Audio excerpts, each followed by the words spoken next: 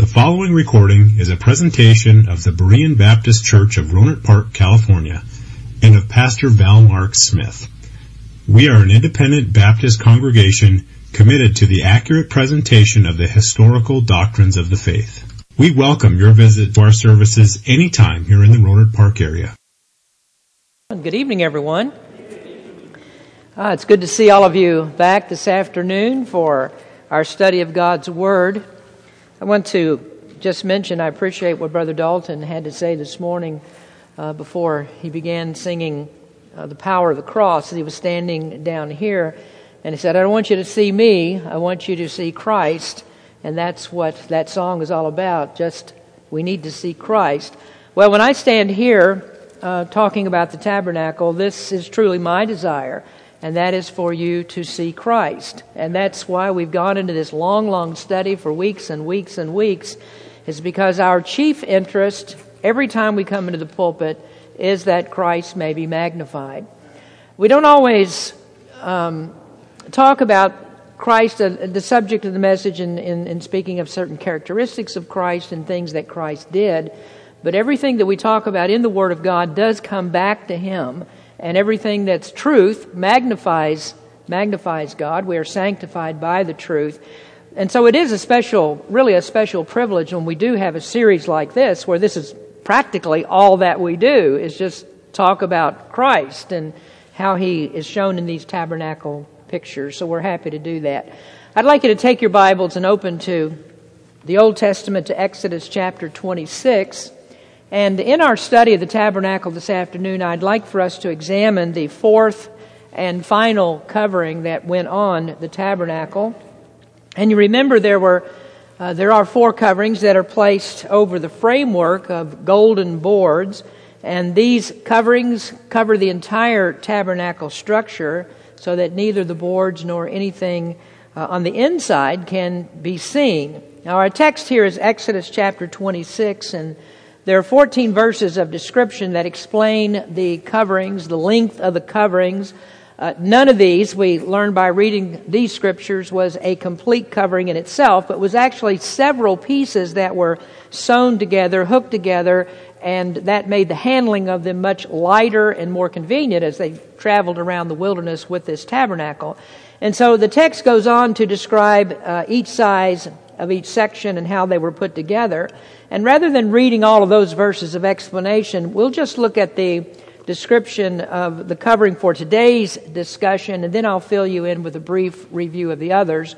And the brief mention, just a very short mention, of this fourth covering is in the 14th verse, where it says, And thou shalt make a covering for the tent of ram skins dyed red. That would have been the third covering, and a covering above, or going on top of that, a covering of badger skins. And then in Exodus 36:19 it says, And he made a covering for the tent of ram skins dyed red, and a covering of badger skins above that. Now, as we look at this one, I think we can safely make the assumption that this covering and the attachments for it follow the pattern that was given in verses 7 through 13 of the goat's hair covering. And so there are these four coverings that are similar in size and stretch completely over the structure, as it says in verse number 13. Now our picture that we have there shows the coverings pulled back so you can see these in their distinctions. And the top covering, the last one that went on, is a covering of badger skins. That's the only one that you can see from the outside. Now, before we go on to discuss that, I want to back up and mention the three previous coverings and the pictures of Christ that are seen in each of those.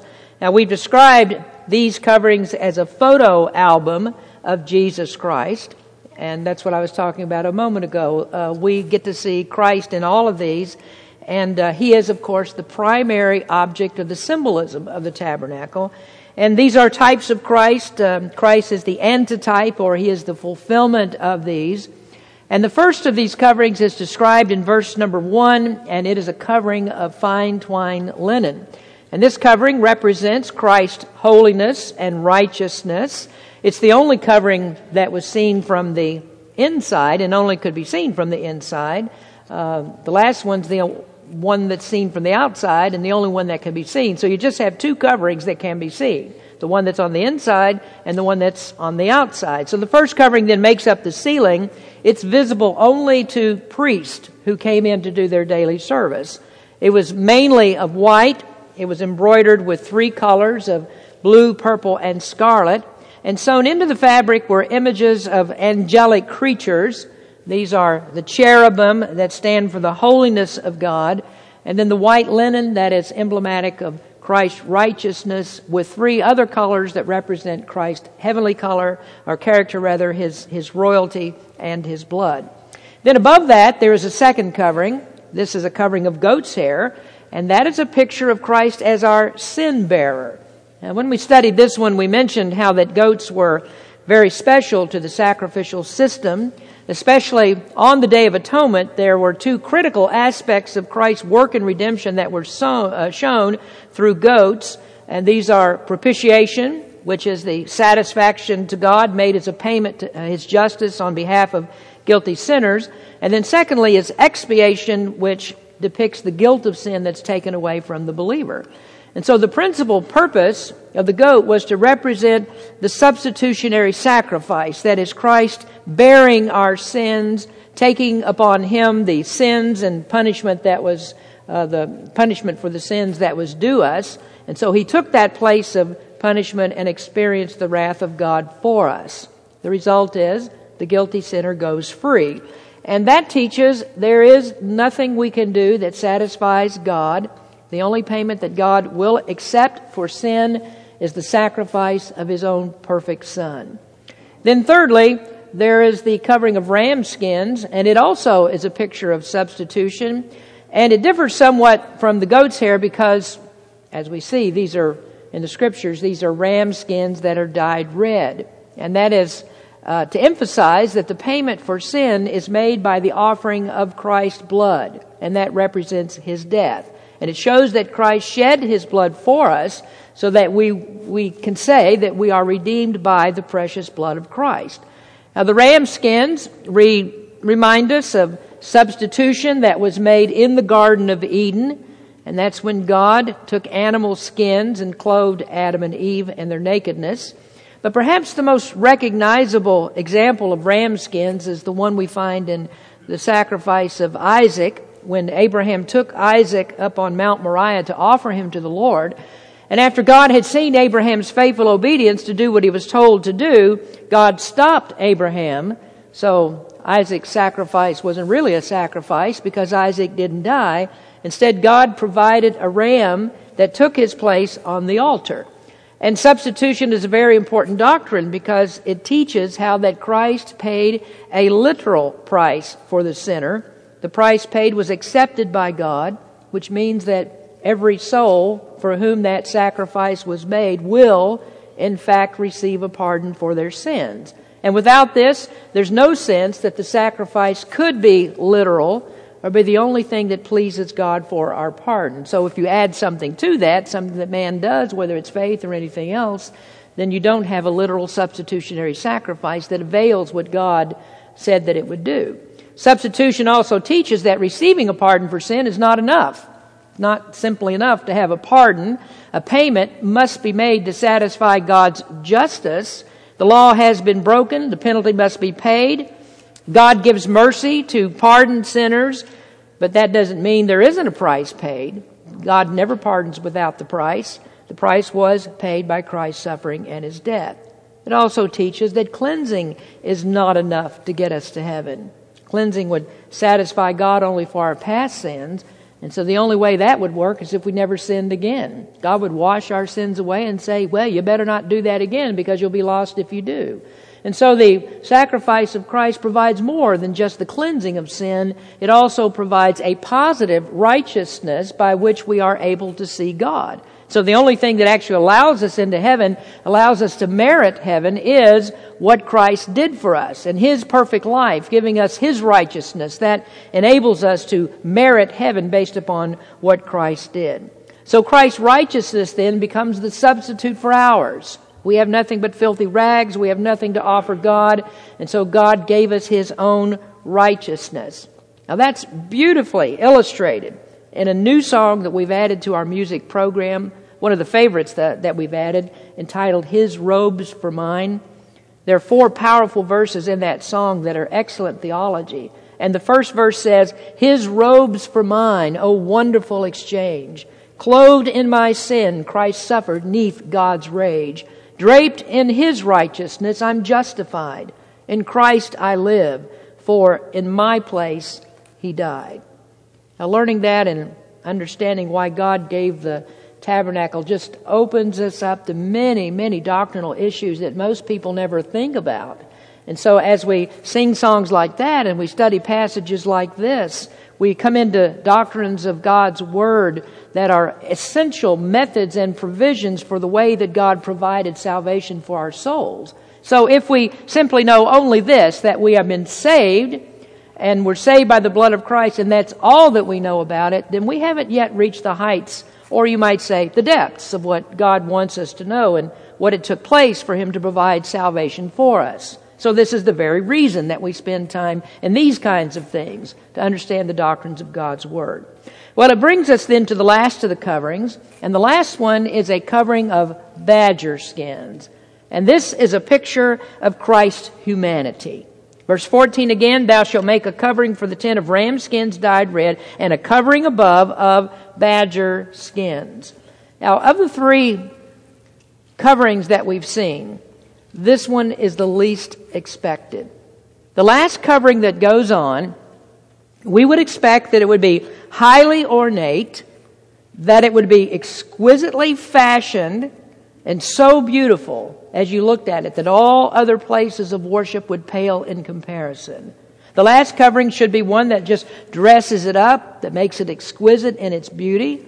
And certainly if we tried to compare it or considered the gorgeous temples of heathen gods or even the magnificent cathedrals of Catholicism, this tabernacle from the outside should at least match those or far exceed those, but in fact it doesn't. As you looked at this from the outside, we would say, well, that doesn't look much different than a homeless shelter. I don't know if any of you have seen this, but if you drive up into the back country, up in the coastal mountains northwest of Cazadero, there's a Buddhist enclave. I don't know if that's actually what you call that, but it's a huge place that's almost a fantasy land of temples. It's called the Odian Retreat Center on Tin Barn Road. And you drive past that and you got all these temples that are out there. They're just amazing.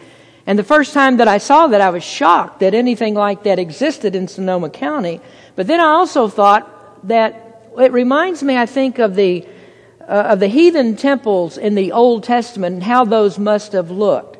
And here you have this little tent where Israel worshiped, and it must have been the butt of jokes of the Moabites and the Canaanites when they saw this place that they thought was the home of or the temple of Israel's God. And what they were used to doing was measuring their gods by things that they made with their hands. And that showed the foolishness of their hearts in thinking that the power of their gods was determined by their own craftsmanship. Jeremiah addressed this in Jeremiah chapter 10 when he described how the heathens would trek out into the forest and cut down a tree. And they would trim it up, they would carve it, they would decorate it with silver and with gold. And then they would fasten it with nails so that it didn't fall over. It had no power to move. And so if it needed to be moved, they had to pick it up and move it. And then after doing all of that, making it with their hands and nailing it down and trying to keep it from falling over, they bowed before it and worshipped it as if it had some kind of mystical power. And they were so foolish as not to recognize the power in it was only what they put there by what they made themselves. Now, another example of this is when the Philistines captured the Ark of the Covenant and they put it into the temple of Dagon, their god. And you remember the story of how they came back the next morning and they found their idol had fallen over. It had fallen over right in front of the Ark of the Covenant. And so they set it back up. Next morning they come back and it's fallen over again. And this time all that's left of it is the stump because the head and the hands were cut off. And you see, they measured their God's ability by what they made themselves. They made the idol, they made their temple, they set it all up, And then they looked at the Ark of the Covenant that they placed before it, and they say, well, here is just a small box the size of maybe about a coffee table. And they compared this to this massive image of Dagon that it's sitting in front of, and they thought because of that, their God must be more powerful. God never let Israel make an image of him.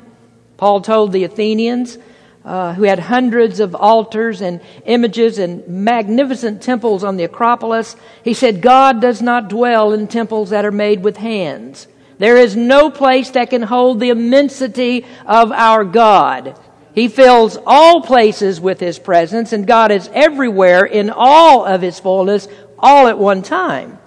And so I can tell you that God was unconcerned about what heathens thought of his tabernacle. And so they thought this tent, the heathen thought this tent with its drab covering, oh, that must be an indication that Israel has no God that's worth serving. Their little make-believe temple, they say, that's nothing, that's no match for our gods and the temples that we made with our hands. And so you see in our picture, if we can put that up once again, the last covering that goes on is drab. It's nothing to look at. I mean, you might as well look at the tent that you put up for the Pioneer Campout and call that your temple for what the heathens thought of this. But the pagan Canaanites couldn't understand Israel's God. He's not known except by divine revelation. No one understands God. No one understands his salvation until the Holy Spirit opens up the heart to receive the truth of him. So the Greeks and the Gentiles, the Canaanites, the world's culture of the past and the world's culture of today call all of this foolishness. And I would remind you that you thought the same thing before God opened your heart with the gospel. You were just a pagan Canaanite, had no ability to know God or come to the true God of salvation. Well, God had something to show Israel about him and about how that he would bring redemption to his people. God must intervene. God must provide salvation in a very personal way. God must become man. And this structure was to show God dwelling with man. So there's this human element to it. There's human nature that belongs to the incarnate Christ. And the shell of man's flesh veiled the glory of God. I find that to be one of the most amazing aspects of all the outstanding aspects of the tabernacle. There's gold and finely crafted articles of furniture in the tabernacle. There's a beautiful ceiling of needlework. There's an inner veil that's a stunning curtain of beauty. Perhaps you remember that video we showed at the beginning of the series where the polished golden boards reflected the light of the golden lampstand, and shimmering in that reflection as the light bounces around the inside of the tabernacle, there's revealed brilliant, unparalleled beauty. But the pagans on the outside could see nothing of that. They see the drab covering. The outside is dull. It's brown or perhaps a grayish color. That's unattractive and uninviting. And so they say there is nothing of interest here. The outside showed nothing that indicated the lavish treasure that was on the inside.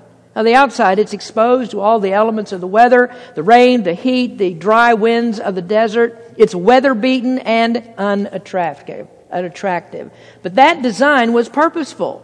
God has a reason for this. God designed it that way because he had something marvelous that he wanted to display about his Son, who came to tabernacle, to dwell with his people. So this is a picture of Christ's humanity, of God who stepped down from the glories of heaven to robe himself in unattractive human flesh after taking off the robes of divine glory. His robes for mine. What a wonderful exchange. Now let's see how this method of construction was symbolic of Christ. First, Jesus was devoid of outward beauty. 700 years before Christ came, the prophet Isaiah described the Messiah that God would send to this earth. Isaiah 53, verses 2 and 3, "For he shall grow up before him as a tender plant, and as a root out of a dry ground. He hath no form nor comeliness, and when we shall see him, there is no beauty that we should desire him. He is despised and rejected of men, a man of sorrows and acquainted with grief.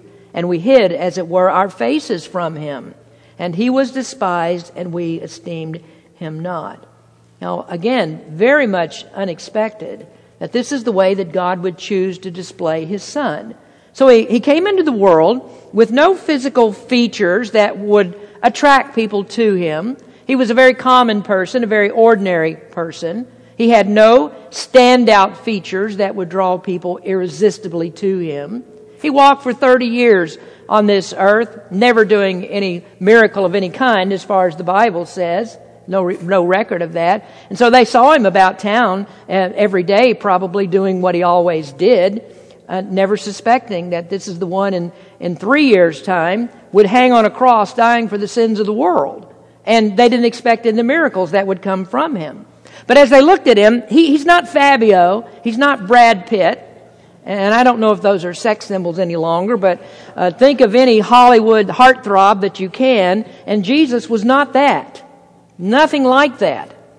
Now, when I was working on this message, I was reading in 1 Samuel about the selection of Saul to be king, and then later David. Saul stood head and shoulders above the people. He was a handsome man. Looked like an obvious choice. Then likewise, David was described as a handsome sort, features that are pleasing. Ladies swooned when he walked by. But not Jesus. Nobody would think that he was much. They would say, well, he can't be a king. He just doesn't look the part. His family was poor. His job was common. Most likely, Jesus was a stonemason. Now, we all, of course, hear that Jesus was a carpenter, but a carpenter in those days weren't like we think that goes out and frames a house. But a carpenter then was someone who worked with stones to build houses. And so Jesus was most likely a stonemason. And if you have seen the hands of a stonemason, they're hard and they're rough. Years ago, I used to work around many block layers and brick layers. There was a man in our church that had been doing that for years, and his back was bent over from years of lifting these heavy concrete blocks and putting them into place. And if you looked at his hands, they were very rough and they were split, they were cut. The acids in the cement on those concrete blocks had chewed up all the skin on his hands. So imagine for just a moment Jesus like that. The pictures that people hang on the walls are a false Jesus. That Jesus has soft eyes. His skin is perfect. His hair is long. He looks like a flower child with his dovey eyes that are off stargazing at something. His clothes are dainty. The folds fall unwrinkled around him smoothly. And his features are not that of a Jew. I've even seen pictures of Jesus as a blue-eyed Caucasian. That's not Jesus. You couldn't put him on the cover of People, not on Esquire, not on GQ, because he doesn't fit there. Nobody desired him for his looks. And then nobody wanted him for his heritage. He was born into a poor family. No doubt they needed those gifts of gold and frankincense and myrrh to be able to afford the trip that they took down to Egypt when God sent them there, and then to afford the trip back when they went to the mean little city of Nazareth. I like the way that Spurgeon put that in his exposition of Jesus going to Nazareth when he called that Nazareth a mean little city. There was just a horrible place, poor reputation. That's where Jesus grew up. As you know, he was born in a cattle stall, laid in a manger. His birth clothes were not soft, dainty infant wear that you buy at Babies R Us, or you used to buy at Babies R Us. He was put into a burlap wrapping, a feed sack, placed in a germ-infested feeding trough. And then as he grew up poorly. In his ministry, he had no place to call his home. He often slept out in the fields. His food was gathered off of trees at times. You remember how he looked for his breakfast from a fig tree. That's the Jesus of the Bible. He was badger skins, drab, unattractive, not much to desire. All of that's by God's design. God didn't want anyone to come to Him and believe in Him by looking at fine physical features. That kind of attractiveness would never speak to the heart and reach people at the level where they need to be reached. That's all superficial stuff. So God's not interested in the looks, and people weren't interested in Him or His economy or anything else. If they were to come and to believe, it can only be because something else compelled them to come. And what is that? That's the Holy Spirit. Only the Holy Spirit draws people to Christ. God is in so much control of salvation, you'll never see anything valuable, worthy, or interesting about Jesus. God put nothing there on the outside to attract you. God must control your heart for you to receive Him. And what other reason, when you think of it, is there are so many in the world that resist Him. I mean, we can read the story. We know what He did. We see all the good deeds. We see the miracles. We see the perfect life. There's a sinless sacrifice. Why would people reject Christ when He did all of that? Well, it's simply because they won't come. They can't come because they're stuck on trees in forests that they can carve with their own hands and make into what they want. They want gods that are like them. They want gods that won't expose their wickedness. And they hate the one who tells them what they really need and what they really are. That takes divine revelation. So there isn't any outward beauty that brings anyone to Christ.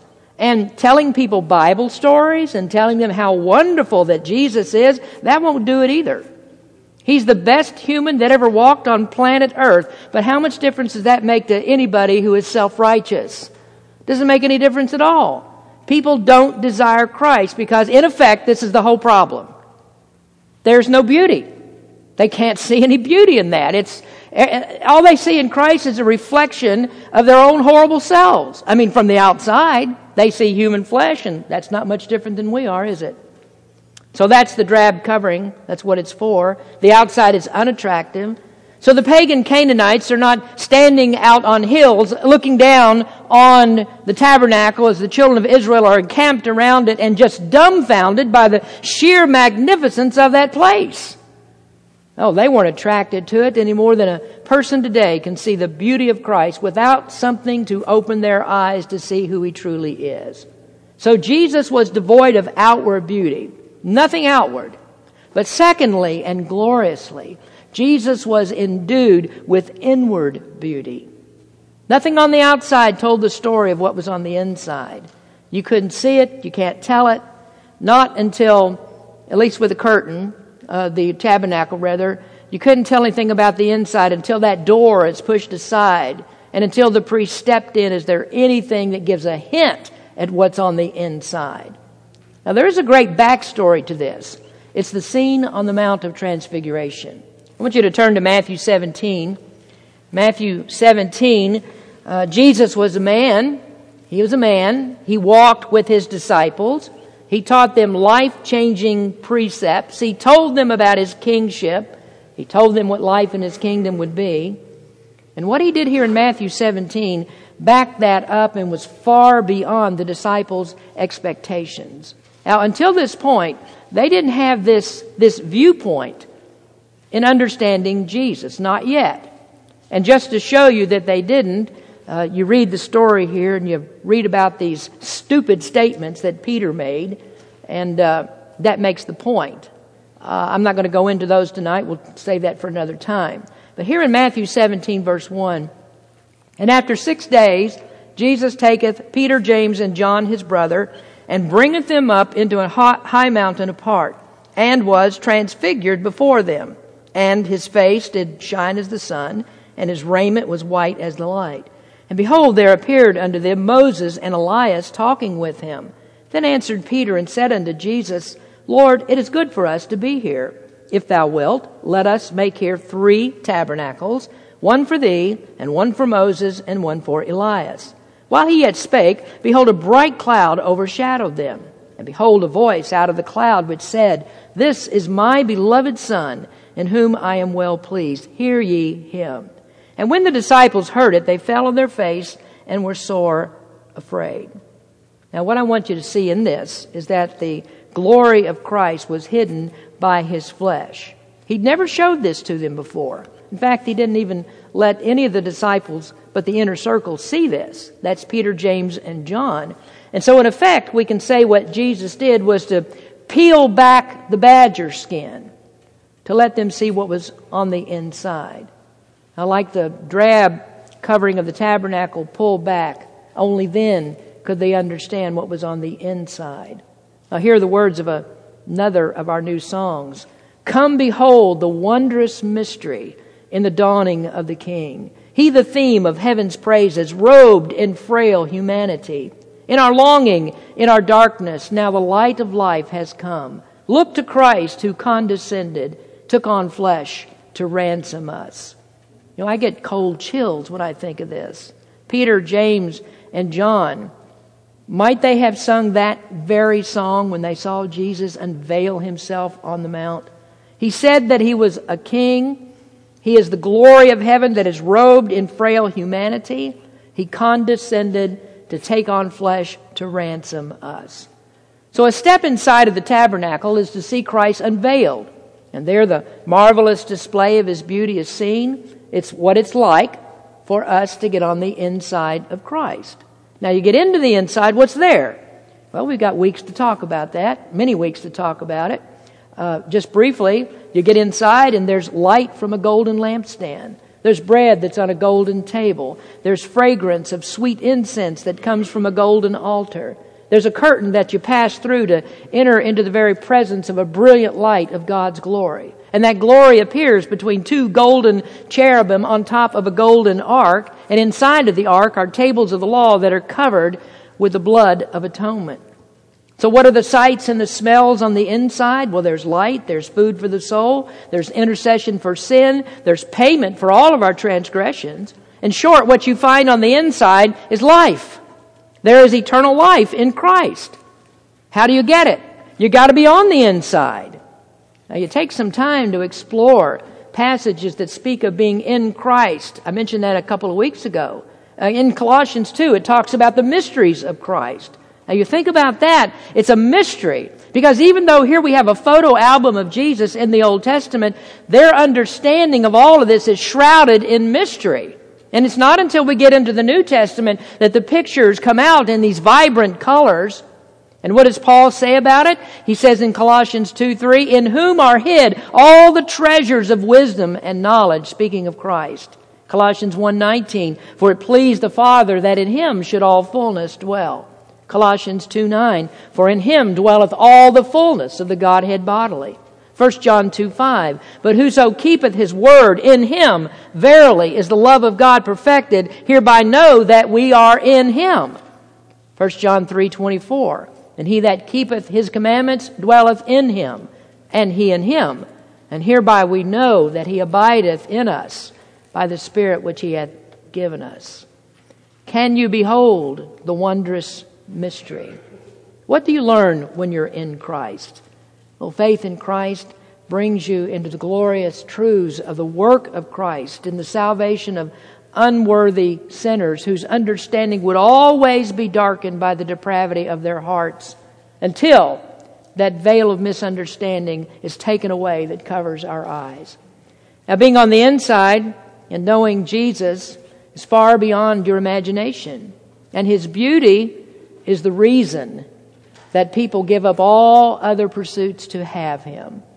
Now, another great example is a parable that Jesus told, the parable of the pearl of great price.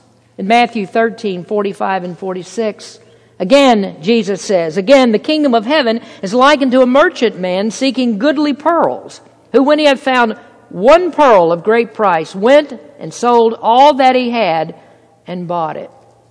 The pearl of great price that the merchant searched for and then found and then sold all that he had to obtain it is Christ Himself.